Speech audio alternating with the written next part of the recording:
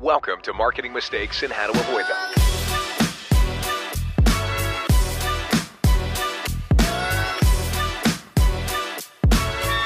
Here's your host, Stacey Jones. Welcome to Marketing Mistakes and How to Avoid Them. I'm Stacey Jones, and I'm so happy to be here with you all today and want to give a very warm welcome to Leonard Kim. Leonard is the managing partner of Influence Tree, a full-stack digital marketing firm, and is a personal branding expert who has won numerous awards for his work. He is also the author of Ditch the Act, Revealing the Power of the Real You for Greater Success, and his TEDx talk, Why You Should Let Your Fears Guide You, has been internationally recognized as one of the best TEDx talks by Forbes, Inc., and Mashable. Today, Leonard and I are going to be chatting about digital marketing and personal branding. We'll learn what works from Leonard's perspective, what should be avoided, and how some businesses and people just miss the mark.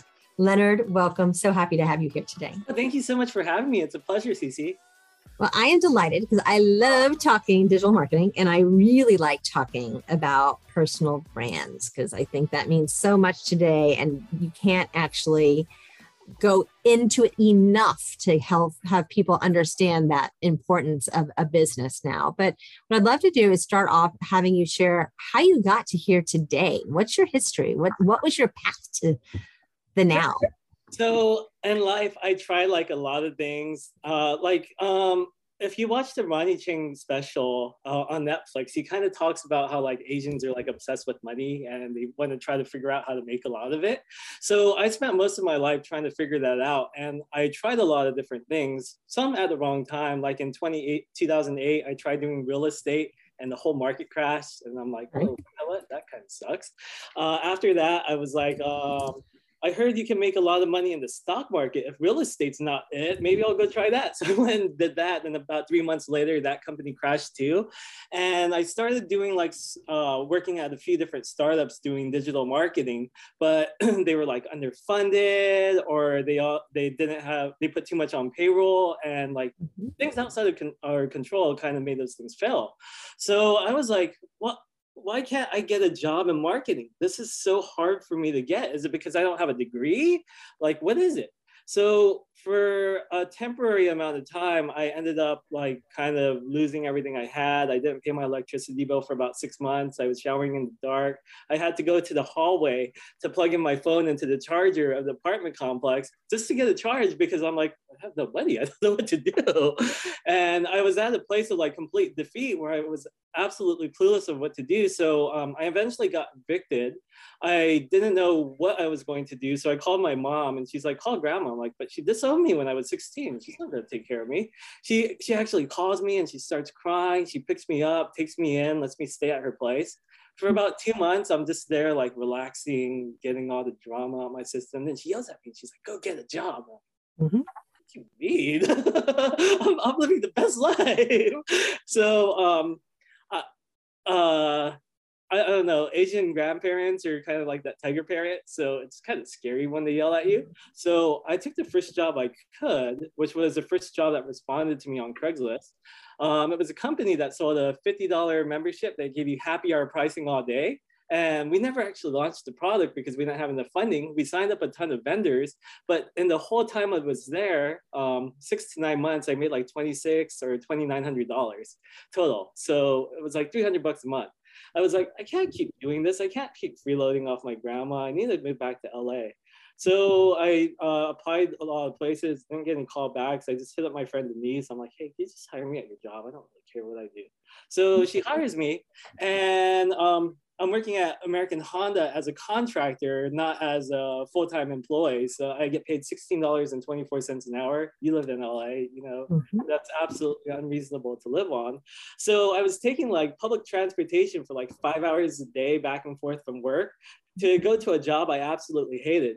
And the crazy thing was like, I kept trying to get promotions and trying to move up and trying to get a raise. And even my friend who hired me, who was like the top person at the what's it called? The small company that runs under the bigger company. The not parent company. Yeah, exactly. Okay. So she was like the big boss there, and she was like, you have to hire him, you have to promote him, you have to promote him. And they just didn't give me promotions.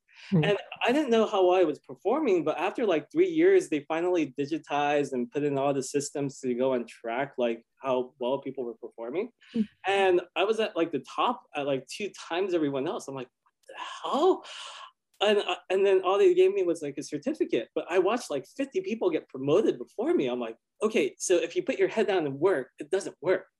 Yeah. If you go and do what people tell you to do, it absolutely doesn't work, because my numbers were twice as high as everyone else, but everyone Right. else got promoted. All I got was a piece of paper. And after that, like I was so angry. I decreased my work percentage by 20%. That was still number one. So I decreased it by 20% again, and 20% again, then 20% again, 2 more times, until I finally got down to number two. Wow. Yeah. That is quite the story. And that shows you a lot of insight into businesses, actually. But you have an upside on all of that. Yeah. So I was working at American Honda from 2011 to 2015. In 2013, I realized that my new dream of earning $50,000-$60,000 a year as a Honda associate wasn't going to come true, and that I wasn't going to be able to retire at like a director making like 90 grand a year. I think they can actually get paid more, but I assumed that much in my head.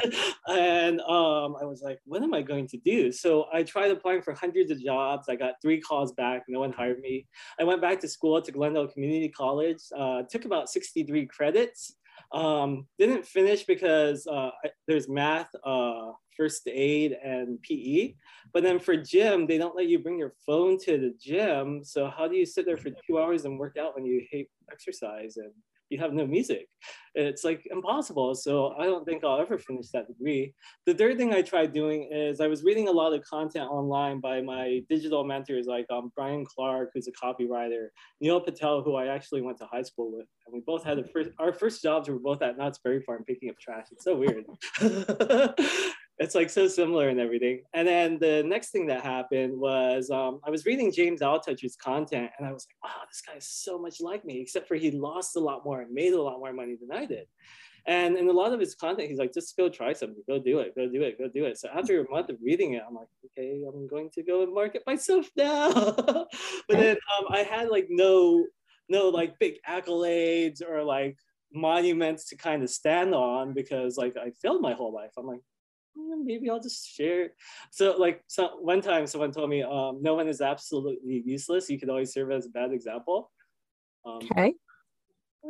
Just be the bad example. So you can always serve as the low totem pole bar. That's quite. That's kind of stuck with me. I'm like, maybe I'll just talk about all my failures and everything not to do with life to see what works. And then I asked my friends if I should do it. They're like, you're going to be completely unemployable. No one's ever going to hire you ever in your life. Within 6 months of writing, I had 2 million reads on my content. I was making friends with like McKinsey folk, with like lawyers and like all these venture capitalists and like all these other people. I'm like, what just happened? I don't know. And I was like making friends with everyone. In a year and a half, it turned into 10 million reads and about 20,000 followers at the time. So around that time, in 2013, I built a personal brand website and started my own site and everything. And I started syndicating my content and everything into multiple places. And when I first started doing that, like I got offered like $200 to write something. I'm like, $200? I make $16.24 an hour. This is great. Then eventually it became 500 and it became like 1,000 and it became like 5,000. Like, hours to make $5,000. This is amazing. Then it grew to the level where I do like 6 to 7 figure contracts and stuff like that. And like it's like, you know, it all just changed. And I'm like, wow, that was pretty cool. On the personal brand forefront though, like to be kind of like blunt and transparent is I've been like riding on the coattails of my success from like 2014. And it's kind of like accelerated all the way up to today. And just by riding on the coattails of my success, it's led to me previously writing at Inc. Magazine, Huffington Post, and Entrepreneur, to me being featured in over 300 media publications, Fast Company, Fortune, blah, blah, blah, blah, blah. and somehow led to a book deal too. Like I didn't really do much. Like I said at the foundation, and the foundation kind of like propelled me through, and it kind of became weird because instead of going out there and like hunting for business, it was like businesses came to me and opportunities just came to me, and they're like, here's like the golden spoon, here you go, everything you want is yours. I'm like, do you know who I am? And it was like the weirdest thing that happened, but I'm completely appreciative of what happened, and I documented. Like the interesting thing is like writing the book, it was the most debilitating 6 months of my life because it took so much out of me to go and organize and structure and exactly define the exact processes of exactly what it is I do and make it duplicatable. Plus, plus it's not fun to make like $1 from something. And like from the whole entire process, like I got so burnt out. It caused me to take a 2.5-year hiatus from writing because like I put so much time and effort and energy and my blood, sweat, and tears into that project, and about 20 grand too, that I was just so jaded by the project that I didn't want to promote it when it came out. Like I just barely started promoting the book recently and kind of worked through those internal struggles with the book. So you have done a successful job at failing up, basically. That's along and celebrating your failures and being relatable to people because you are open and you share and you're not guarded and you're transparent and you're like, this is my shit and this is it. This is who I am. So be it. Right. But you've also been very driven in everything you've done, except for maybe, not promoting the book until now. So what was the turning point? I mean, I get your grandmother wanted you to get a job, and I get that, you went out, you found a job and you were going to conquer it. But before that, you were already like, you were crazily successful at your company. It just wasn't recognized, right? So you've always been the same person, same hard worker, and somehow harnessed the ability to overproduce in ways that you found success. Yeah, well, I wouldn't say I was like the best at the time. Like when I was doing marketing at the smaller companies, it was probably at where I am now, probably in comparison, like in between a beginner to intermediate level, which is pretty good. Like most companies have beginner to intermediate level people like run everything.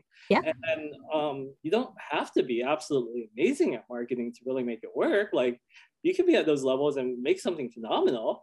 You have to be consistent in what you're doing typically.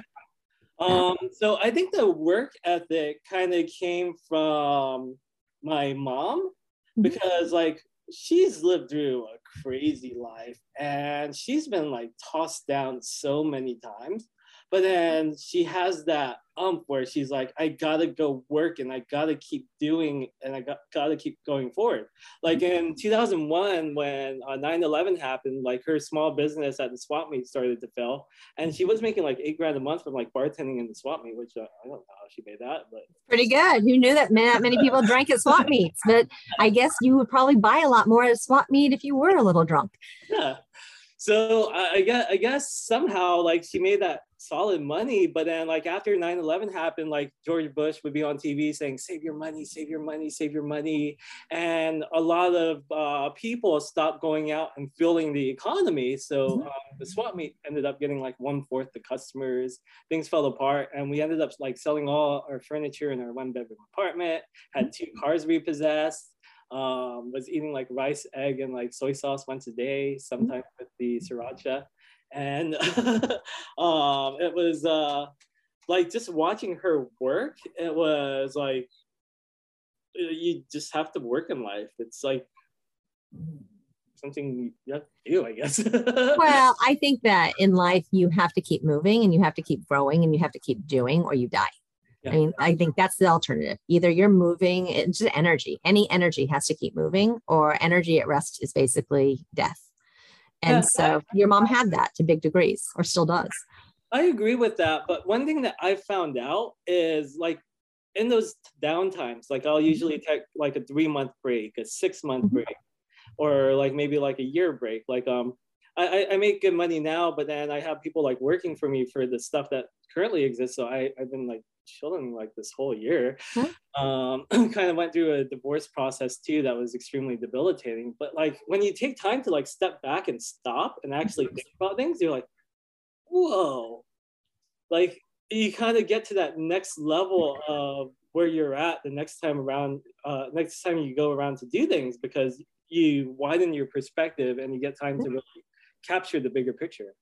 And I totally agree with that. I think what I mean by energy stop growing, and if you stop seeking improvement, I guess, I because even your down times in life, you're opening yourself up to the universe to have improvement be enlightened to you, right? To like calm your mind enough to be able to be receptive to what you've actually been doing. And probably by doing what you do, you're probably more in tune than most people because you allow yourself that silence.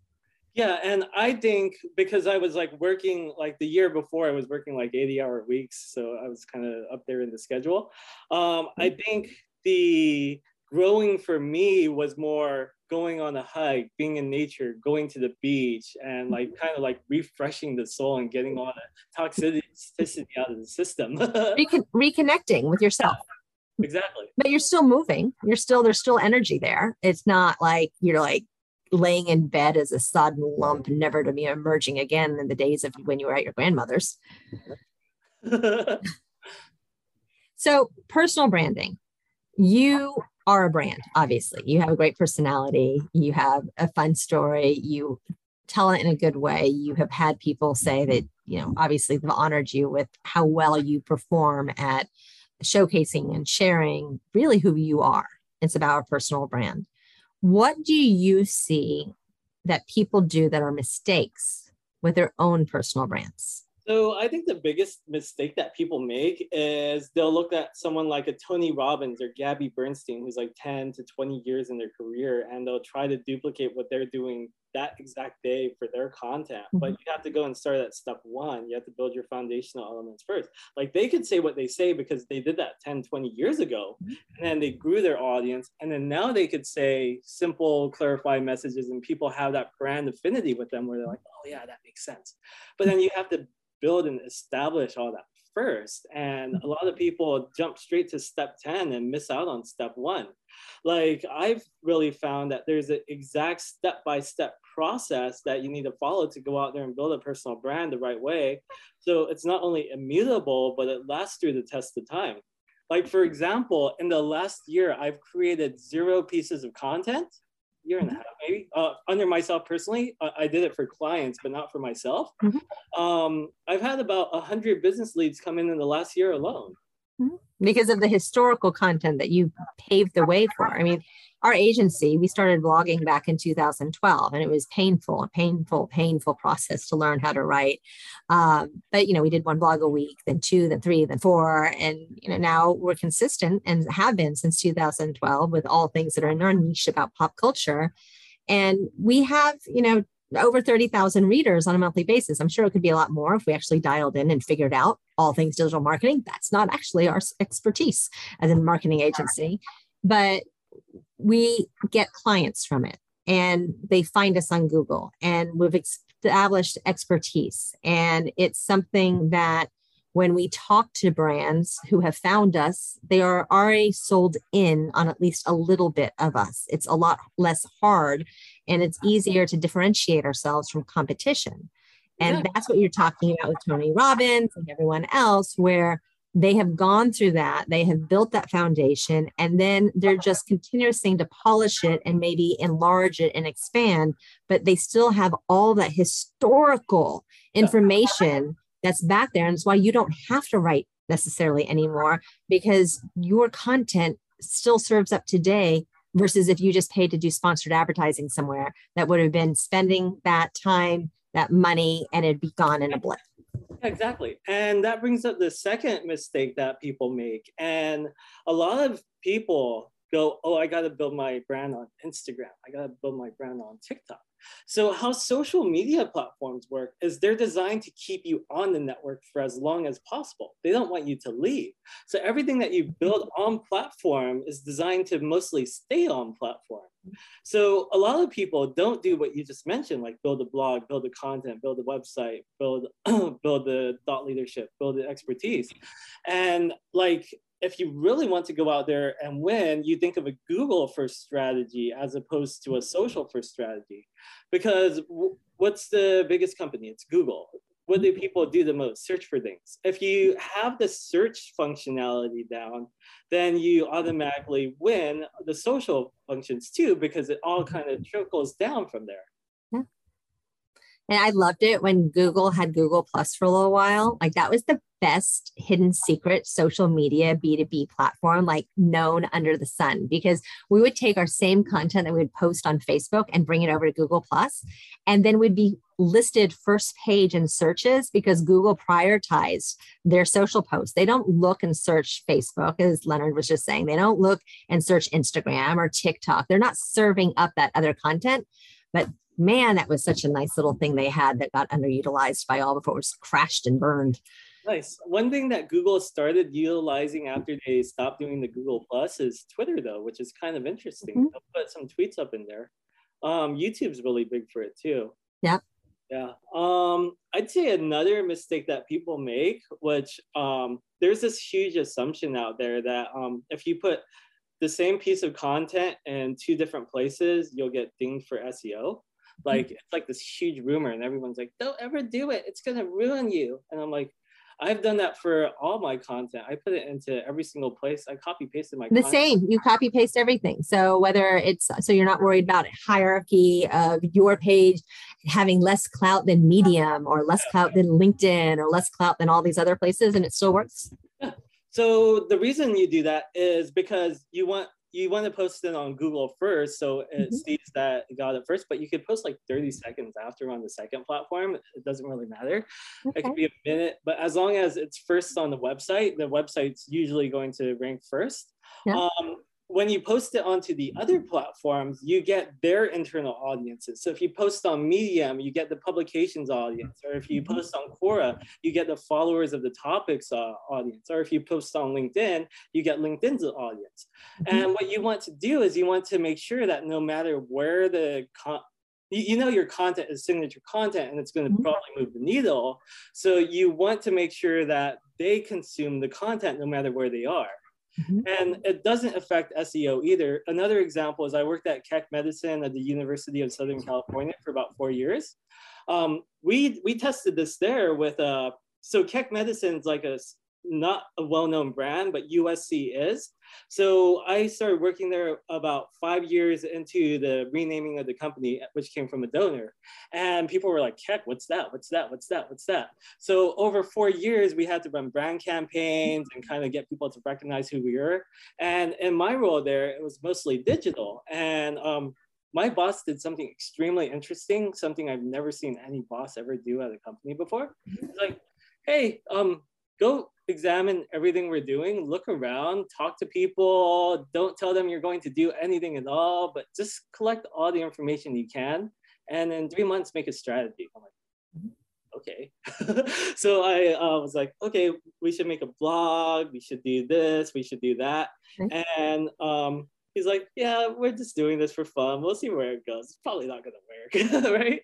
And like one day, like when we started creating content, like our stuff would show up on like page 16 of Google. And we syndicated the content onto Quora too, so it was in 2 different places.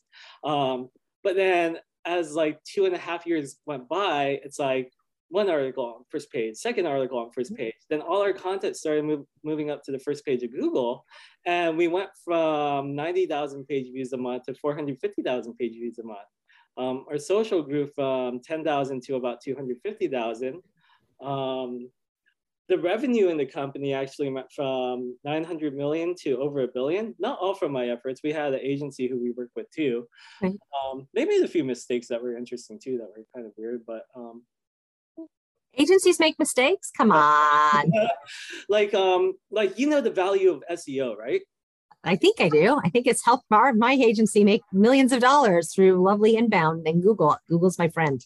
So unlike the location page on the native website, that's one of your most important pages because if you're a destination, it shows you exactly where you are. Mm-hmm.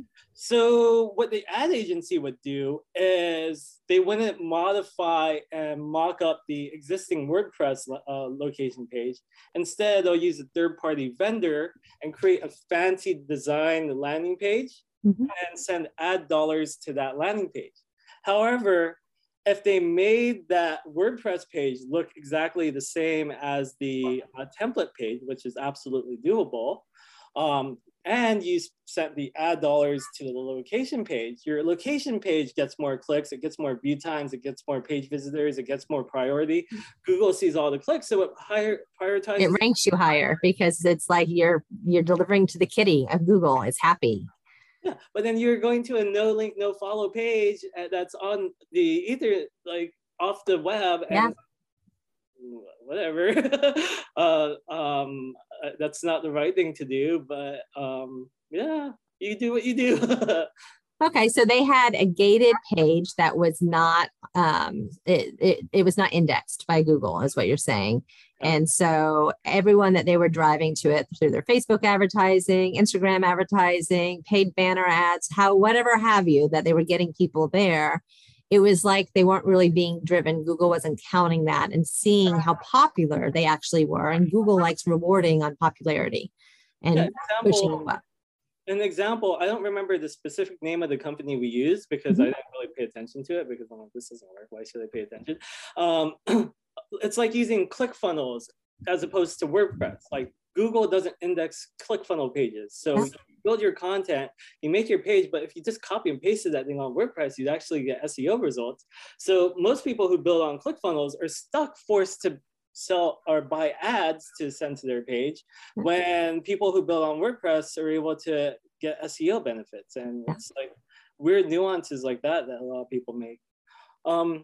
But you're saying you could build on ClickFunnels or on other landing pages with content, let's just say content, and you could replicate it on other platforms, including your own and third parties to keep that life going.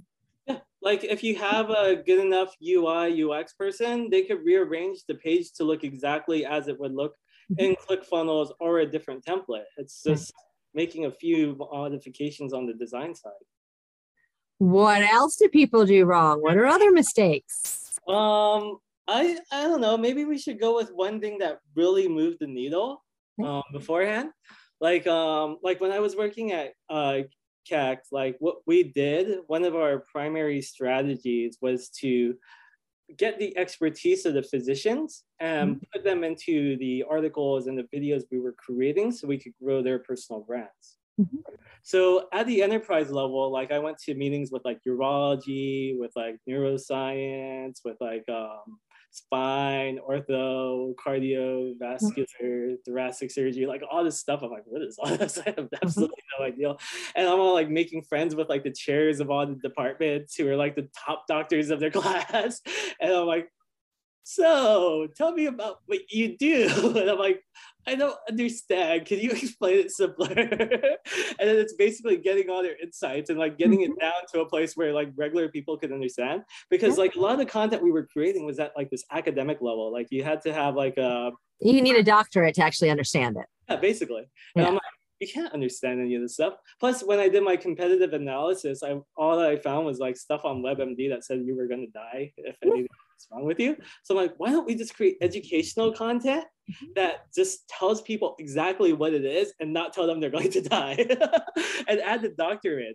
So that's what we did for majority of our blog content. We did a few doctor features to kind of talk about their personal and physical life, but the main meat and bones of everything was talking about specific topics like what to do if he has like ED or something like that. Like, you know, like interesting topics. People want to know how that's something that 50% of the population are concerned they could get. Yeah, exactly. Yeah.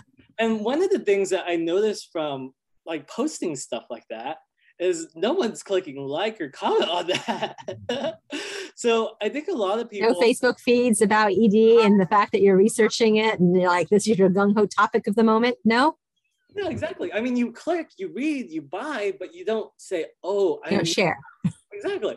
You don't want any of your friends to know about that. Yeah. So one thing that made me realize is a lot of people look at vanity metrics. They look at likes, comments, and shares as like the most important factors of what they're creating on social.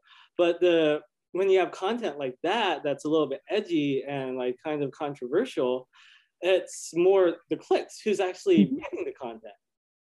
And it's like, when you start to see those numbers, that's more important than what all the noise on social media is. Because like, if I go through all the comments I've ever had on my personal profiles in my entire life, I don't think there's a single person who's paid me for six-figure marketing services. But if I go through my inbox and my email, I see names that I've never once seen on social media or anywhere, and they're the ones who pay me. So it's like, a lot of people get like trapped in the engagement phase of everything. Mm-hmm. I think it's interesting, what your take was is something that PR agencies and others have been using for a very long time. So especially in the medical field where it's medical field, the medical devices, the pharma industry, it's really difficult to build a warm and fuzzy around that. And so how you do that is you partner with a KOL, which is a key opinion leader or a doctor in this case, and you make them the face of your brand. And like we've done that working with medical aesthetic devices where we'll bring them in and the doctor is now the mouthpiece and he's booked on Dr. Oz or the doctors or the View or the Talk. But really everything he's talking about is how awesome this thing that blasts the cellulite off your butt is, right? And so everyone's like, I want a butt blaster. I don't want cellulite, but he's able to be there or she's able to be there as that mouthpiece and getting across things that are very hard to educate. And you're doing the same thing with the blog writing and their stories and their insights. Yeah, and the interesting thing is the organization's over 5,000 people and we have 650 doctors and we have different service lines or verticals in regular companies. And a lot of people, what they do is they focus just primarily on the brand message to go out there and build stuff. But then what we did is we took the brand message, we took the verticals, and the verticals within the verticals, and we spread that the knowledge base out to as many of the physicians as possible. So now let's say we had like surgeon like Stephen Giannotta, who's the guy, if you've seen Grey's Anatomy, the main character of that, he's the guy that it's based off of. Like Patrick Dempsey's character or? Yeah, Patrick Dempsey's character. Okay. So he's the exact personality of that guy. Like he's like top of his class and everything. And he kind of brings a halo effect to USC because USC employs people like him. They get a strong reputation. But also at the same time, the new physician like Eric Tan, who might be like an assistant professor, he gets to halo off of the USC brand and Giannotta's brand and everyone else's brand. So we put as many physicians as possible into our mix of content to spread that brand equity around and hit as many verticals as possible. One of the huge benefits that we saw that we didn't even predict was a few years ago, you live in LA, you've probably seen the cover of the LA Times when the former dean was on the front page. Yeah. Like we thought that would be a catastrophe and it would completely demolish the organization. And I strongly feel that if we didn't spread that brand equity around to so many different physicians, that it would have demolished the company. And it would have been something that we would have had no return from. But because we spread that equity into so many different people and invested into the personal brands of the people at a wider level, it helped spread that brand equity around. So while that hit was a hit, it was mostly on the donor base and not the patient base. And your example there is, that's something that smaller and mid-sized companies need to keep in mind. I mean, you're talking about a giant organization that's very well respected, over 5,000 employees. But your small and mid-sized, companies, agencies, corporations, a lot of times they'll focus is just the CEO, just the CEO, just the CEO. But then what happens is that founder, that CEO is in the light all the time, and the company is them. And without them, the company is nothing in the eyes of others.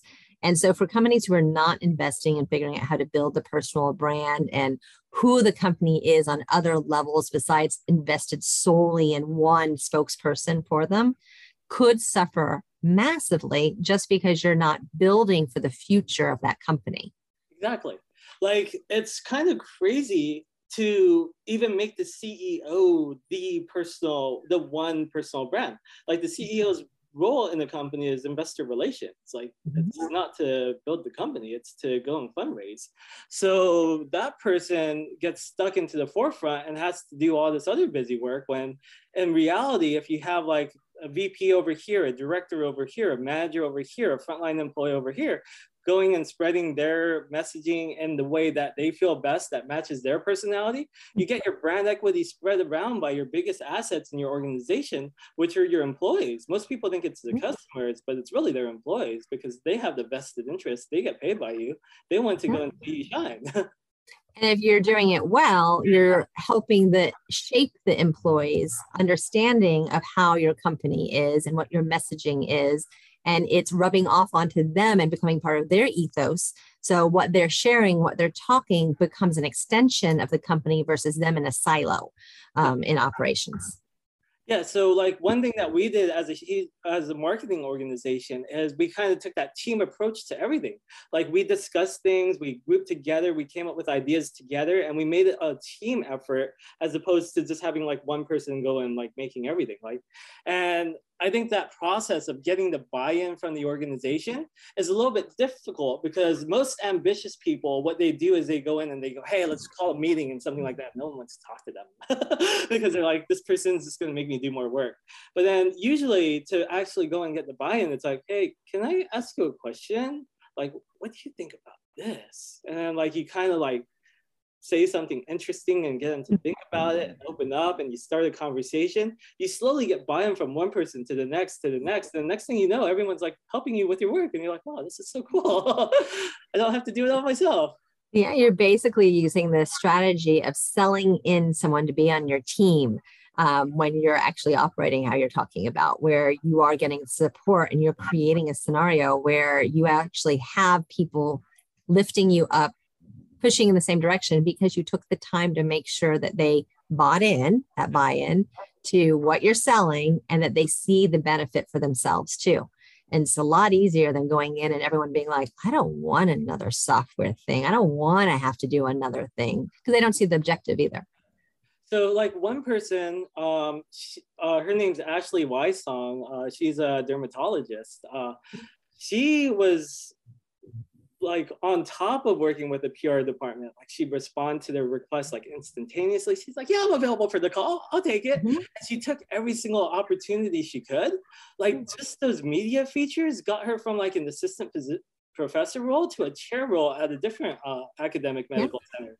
Like, that's a huge jump just by saying, okay, I'm available, I want to participate. And that's a fear, though, that companies have at the same time, because she took a chair at another company, right? So a lot of companies are fearful if they build their individual team members that they will go and leave them. How do you address that?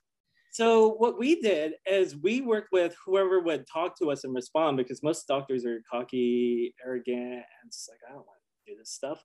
But then there's a lot of people who are like, oh, what? You could actually get this from doing it? We just work with the people who wanted to do it. And because we spread it across so many people, like it didn't matter if one left, because we still had huge investments in other people. So when one person left, it wasn't like completely detrimental to the business where it would make a whole department fail. It would like be like maybe like a 2% decrease in like revenue, because we had our brand equity spread around so much. And if someone did leave, like the other dermatologist knows exactly the same stuff that the other person did. We'd be like, okay, we have this existing article. Do you want to take ownership or change anything in this? And they'll be like, okay, sure. So it was really easy to hand over the helms like when someone left, because we would just take down the content anyway if they left, because they're just not part of the organization anymore. And that was just one of the policies that we had, which kind of makes sense. You don't want someone thinking that a doctor still works at your organization when they don't. Okay, that's an interesting one. I was going to say, see how you handled also. Well, we had two sides. We had the clinical side and we had the academic side. On the academic side, it would like live, but on the clinical side, like that's where patients actually come in. So that totally makes sense. With the other thing that helps with that whole buy-in, when people are either producing the content or starring in the content, they are awfully, for some strange reason, more likely to share that content versus it just being some boilerplate, something that they're like, oh, the company's pushing this out, I'm supposed to share this across my social. No, they'd rather spread it across their social and spread it through their friend networks and have their mom chime in that they're so proud of them versus being like, oh, here's disconnected content. Yeah, whatever, I'll share that out. Yeah, like one time we did like Nurses Week and featured the nurse, and like that post got like 1,000 likes on LinkedIn because everyone's yay! And it's kind of crazy because like people want to cheer on their colleagues and they love them. And nurses are a lot more lovable than doctors. Sometimes, yes. So I know we have to get wrapping up here shortly because I could talk to you for a long, long time. But for all those who are really enjoying listening and to your views and who have been following you, how can they learn more about you? How can they find you? I have a website, leonardkim.com. I'm going to start actively writing probably in about January 2022. I tested my writing like a few weeks ago and I'm like, this is like a B-. I used to be at like a B+. So I've been like working through the... You'll hone your skills. Yeah, I've been like re-honing my skills, and I'm confident by the end of December, I'll get back to at least an A. So I'll get back to writing, and it should be consistently updated. And on there is all my social links and everything else about me. So you can follow your own path and choose your own journey. Any last words of parting advice to our listeners today? I think a lot of people want to go out there and like imitate someone else when they're doing things because they think that's what works. But if you're just more of exactly who you are already, that's what people are looking for. They want to know more of you. And by showcasing more of you, sometimes the good, sometimes the bad, and sometimes even the very ugly, you'll be able to drive true connection with your audience, and you'll be able to make deeper connections, which leads people to getting to know, like, and trust, and eventually falling in love with you. And when they fall in love with you, crazy things happen. And you're a testament to that. Yeah. Well, Leonard, thank you so much for joining. Really, really enjoyed listening and learning today. Thank you so much for having me, Cece. It's really been a pleasure. And thank you, everyone, for tuning in. I appreciate it. Thank you, everyone, again for tuning in to another episode of Marketing Mistakes and How to Avoid Them. I look forward to chatting with you this next week. And until then, if you have any questions in regards to how your brand can become front and center in today's hottest TV shows, feature films, music videos, influencers, and celebrities' lives, reach out to my team and I, and we'll be happy to chat some more at Hollywood Branding. Take care.